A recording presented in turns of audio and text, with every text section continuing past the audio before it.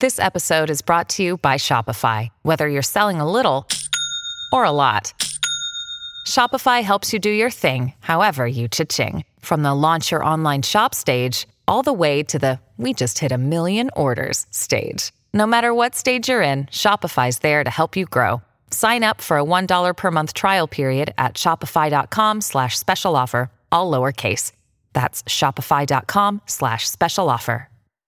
Hello, everybody. This is Marshall Poe. I'm the editor of the New Books Network. NBN listeners like to read books and buy them. So we thought we'd tell you that right now, our friends at Princeton University Press are having a remarkable site-wide sale. You can get 50% off books, including ebooks and audiobooks, with the code 50, F-I-F-T-Y, at checkout until May 31. You can save some real money on Princeton University Press books. I encourage you to go there and check it out.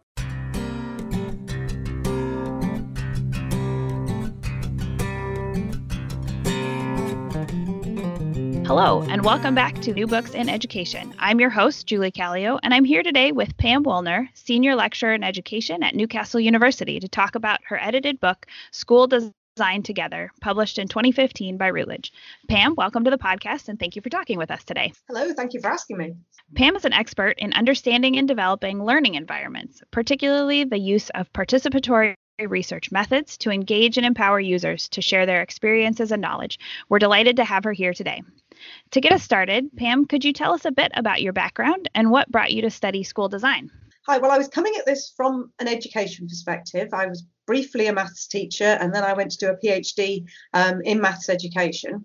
And I was an emerging researcher, I suppose, early career researcher. And it was just at the time when suddenly everyone in the UK started talking about school buildings, which they hadn't been doing before. We had a problem with old buildings that were falling to pieces. People have been completely overlooking the built environment of schools for years and years and years.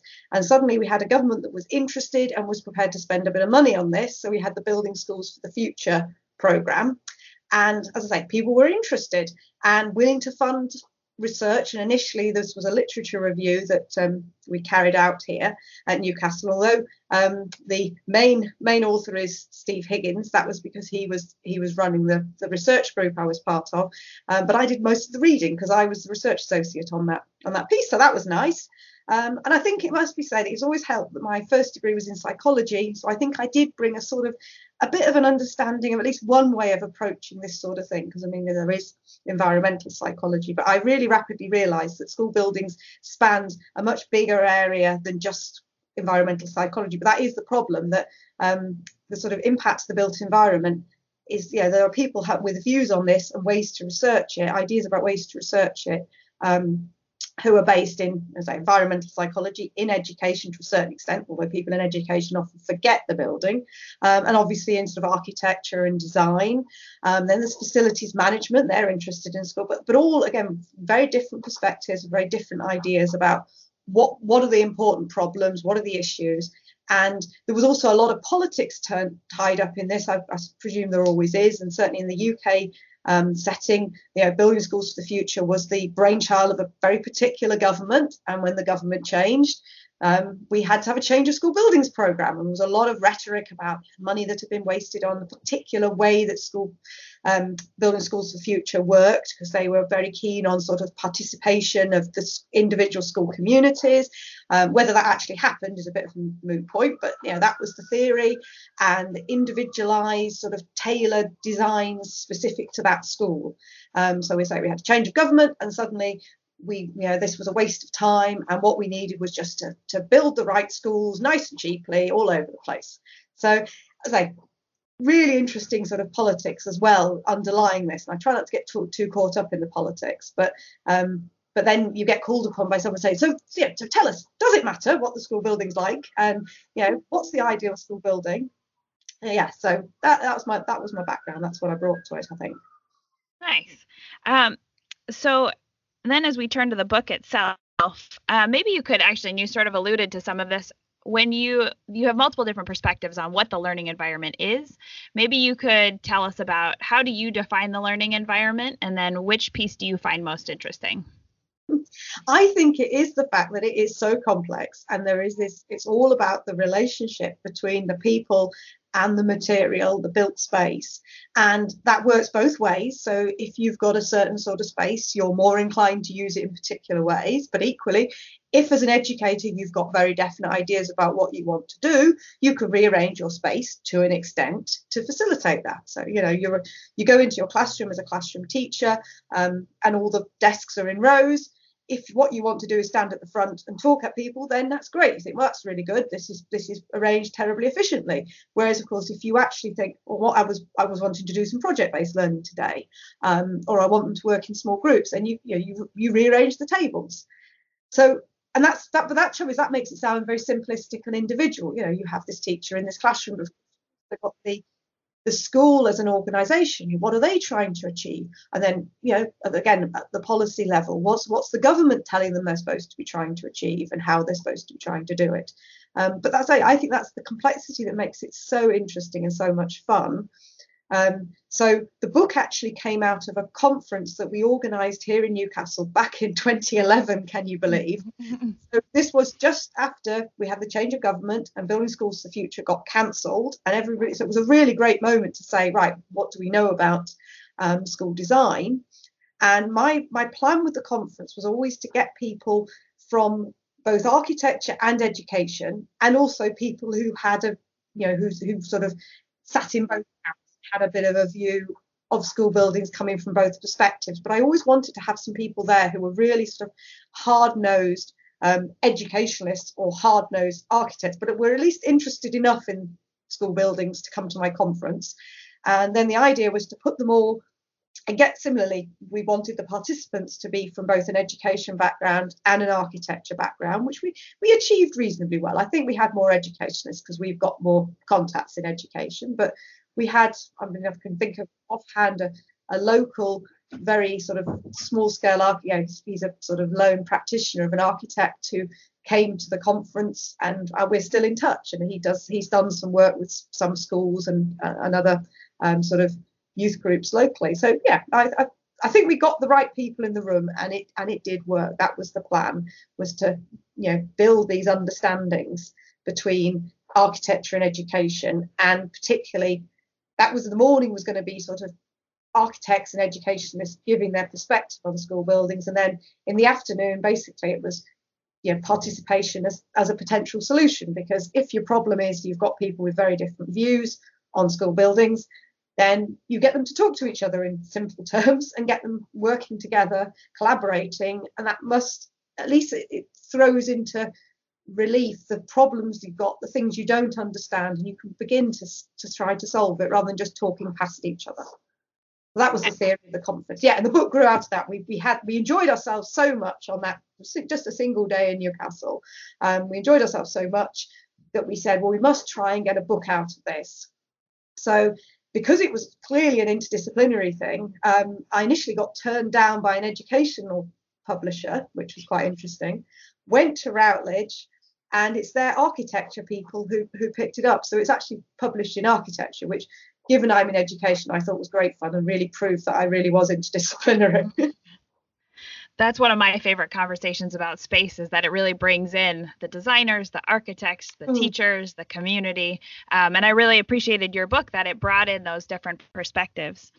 So when you think about the chapters in the book, maybe you could talk us through a little bit of either a couple chapters that you found that you learned the most from, or that you thought were more interesting, because there are chapters about the history of school buildings, there are chapters more focused on policy.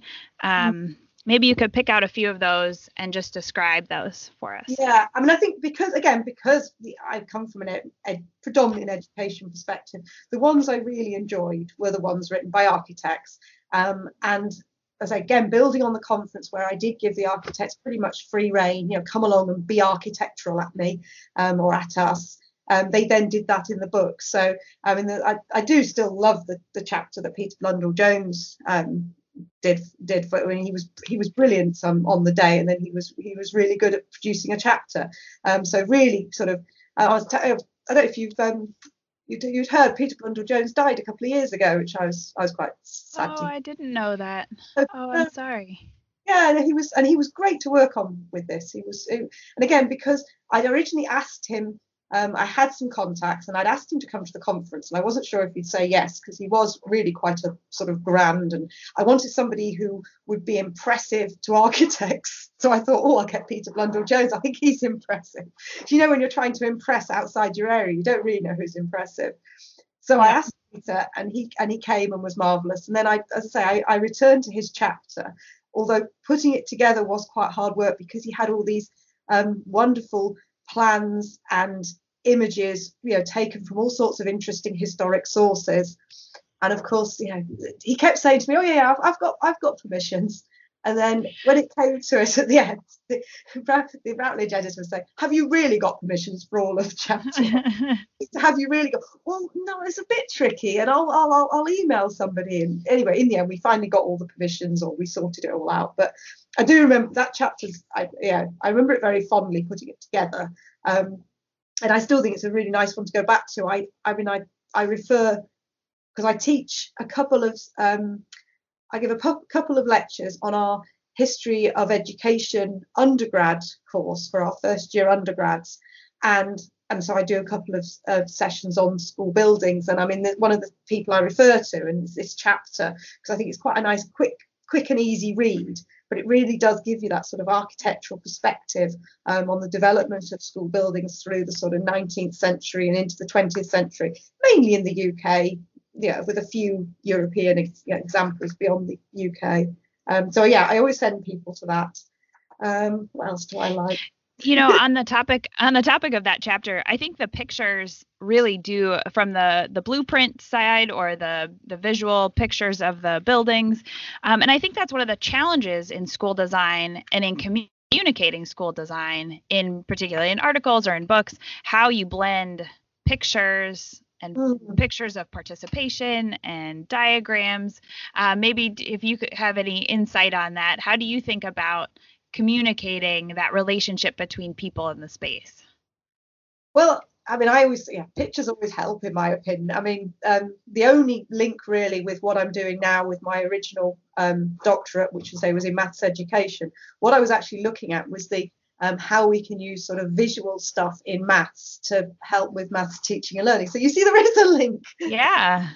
And so I have, had this interest in, how we use the visual, and I'm always amazed how much it helps having, plans and images when you're talking to people about school buildings, which is blindingly obvious to architects. So this is another way there's such a sort of disciplinary difference that in education we talk about all visual research methods and photo elicitation, and then you mention this to architects and they sort of reply, well, how would you talk to somebody about a building without some pictures and some plans? You think, well, yeah, good point. And it does make you realize how there's a tendency for education to be very sort of verbal dominated, sort of wordy.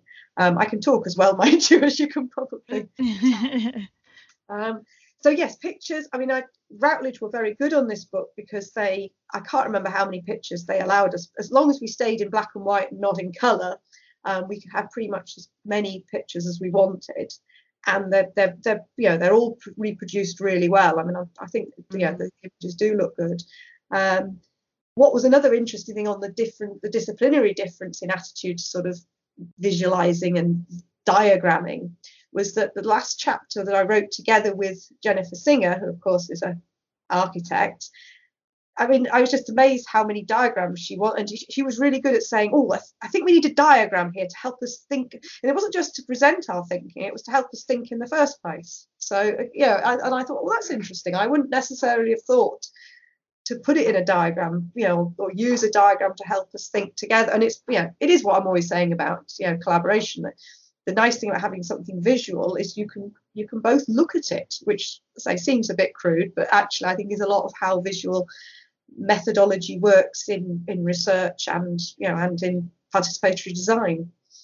So that actually is a really nice segue. That I was going to ask this question a little bit later, but so how do you think about the participatory design of school spaces as different or more valuable than, say, the design of something like a schedule or curriculum, which is a little bit more abstract? Is there something about the physicality of spaces that lends itself to participatory design?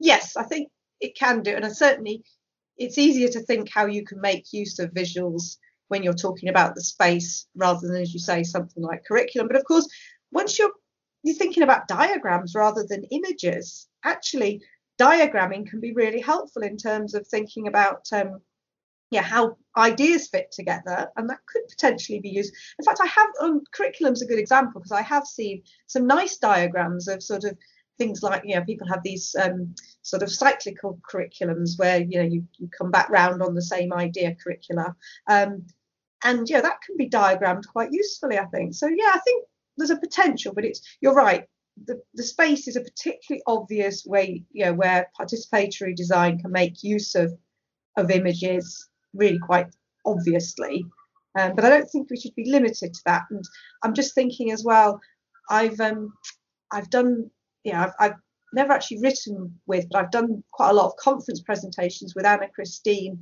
from Iceland, who's, I'm not going to try and do justice to her second name, but anyway, Anna Christine, she was involved with a school just on the edge of Reykjavik that was designed by Bruce Gilk using his design down principle. And there's a lovely image she's got of how some of the teachers initially did do sort of diagramming of how they were going to organize the classes in terms of, this many children, so sort of tabular form. And that was some of the first what they sort of worked with. And then so they had this idea that if we're going to organize the classes and the teachers in this way, what does that imply for the building? So they did make a good use of, and it was participatory. It was the designers and the teachers sitting down together and talking about what they wanted from the school. Interesting. So let's talk a little bit more about participation. So in your chapter, you talk about Arnstein's ladder. Oh, yes. Maybe you could That's a good visual imagery, isn't it? Yes, it is. And the idea of a ladder is really something that I think sticks in your head. But then you turn that into a three-dimensional sort of cube to illustrate your point. So if you could talk to us a little bit about that. Okay. Well, I mean, loads of people have critiqued Arnstein for saying, well, it's a ladder is very simplistic, it's the idea that you're higher or lower on a ladder. I mean, and I still think for the people who critique her, I always say, well, have you read the original article? Because it is brilliant. And I always send people to the original article because it's also a lot more, I think, really quite annoyed than I think lots of research that we read in education. Of course, she was in planning, and it was about participation planning and decisions being made without properly involving the people who are going to live in an area. So Arnstein was great, but you can critique it because it is this single direction. And years ago, when we were doing the impact of school environments, the literature review, we talked there about it not just being the sort of level of involvement, but sort of who's involved. I think that was the point we made. We went off in another dimension anyway, and we came up with a sort of matrix. And then when Jen and I were sort of talking about participation, we said, well, it's the who, it's the what, and it's the sort of when in the process. Because as an architect, she was very aware of the sort of process of initial ideas and visioning, and then planning, and then construct. So she had that sort of sense. So so then we said, oh great, we've got 3 dimensions, so we need a 3-dimensional diagram. And then of course, because we're talking about school buildings, it seemed appropriate to suggest it as the climbing frame. So we went, we stuck with broadly Arnstein's sort of levels of participation going up the climbing frame, and then we had the sort of different people in school going one way across, and then the sort of time through the process going the other way. And Jen did actually draw the climbing frame. And I think she sent me an earlier version. I said, oh, no, that's not quite how I imagined it. Well, and again, those representations make a big difference in terms of communicating and designing together. Yes. I think in an original, early on, she had a little sort of sketch she did where they actually had little people climbing on the climbing frame, but I didn't get in the final version, which is a bit of a shame. So you have to imagine the little people climbing on the climbing frame. Excellent. I will draw that in my book. Yes. So I think the question that I often get about the physical spaces, and I know that you've thought a lot about, is do you design the space first and then put people in it to make them change, or do you change people and then give them the new space so that they can carry out their changes? Yeah, neither. You do something cyclical if you can, I think. And yeah, I mean, the history of school design is littered with examples of how putting people in a space in an attempt to change what they do doesn't work. You might make some difference, but I mean, the lovely example is open plan in the UK and US. We've got the research to show that a lot of the teachers weren't using that as it was intended.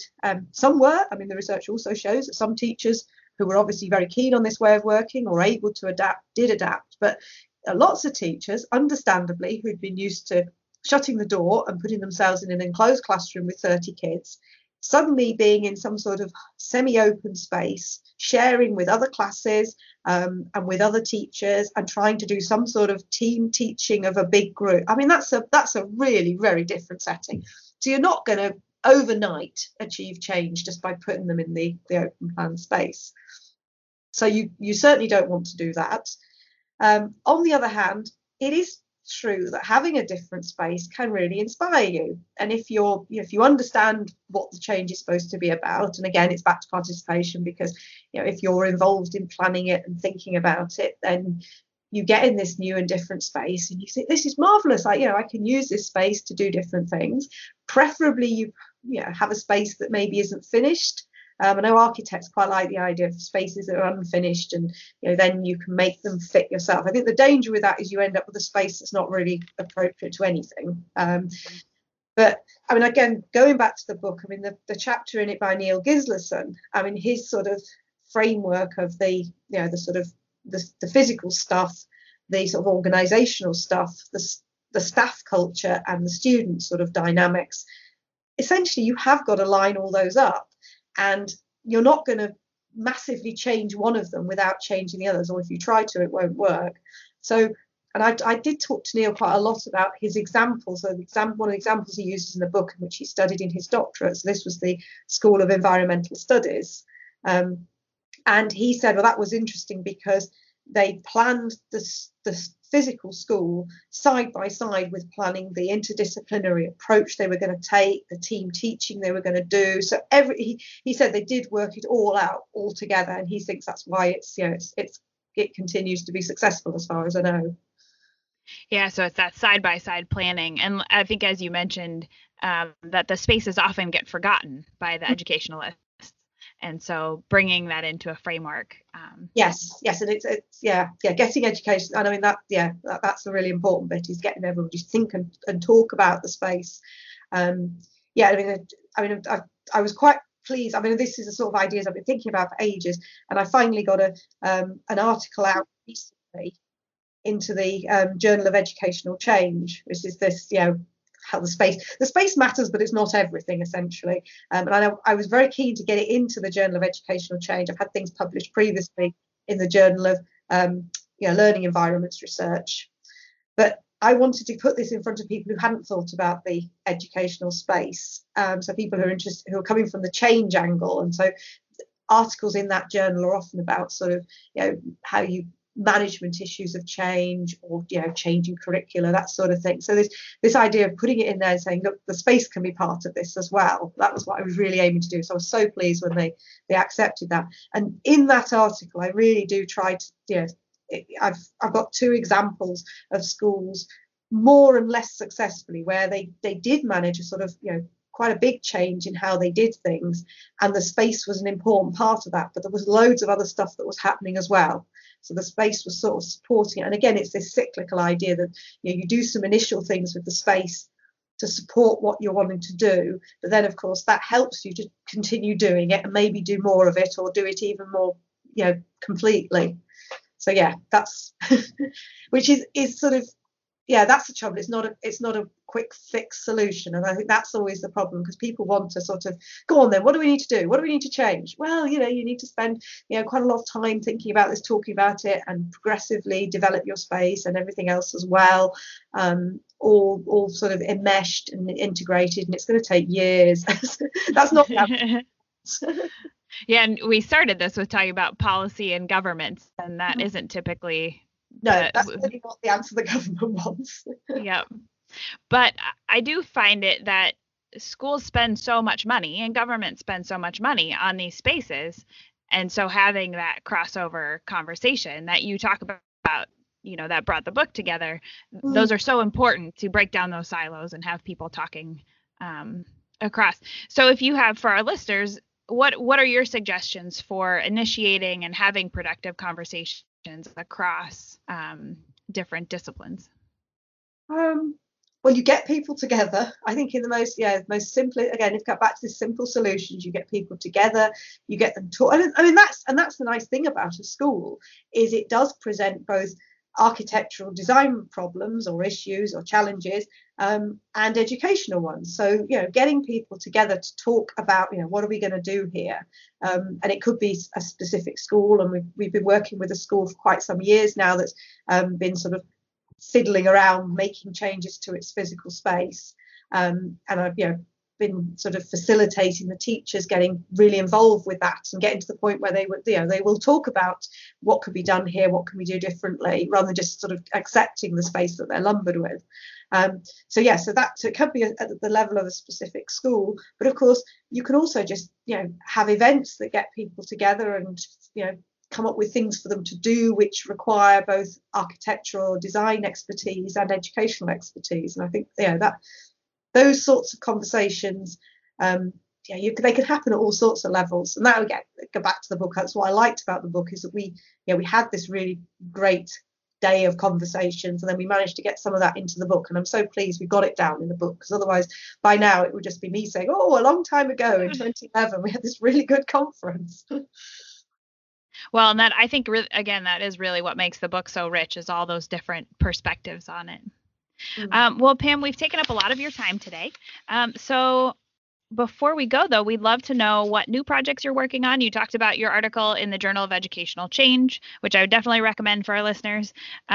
Where do you go from here?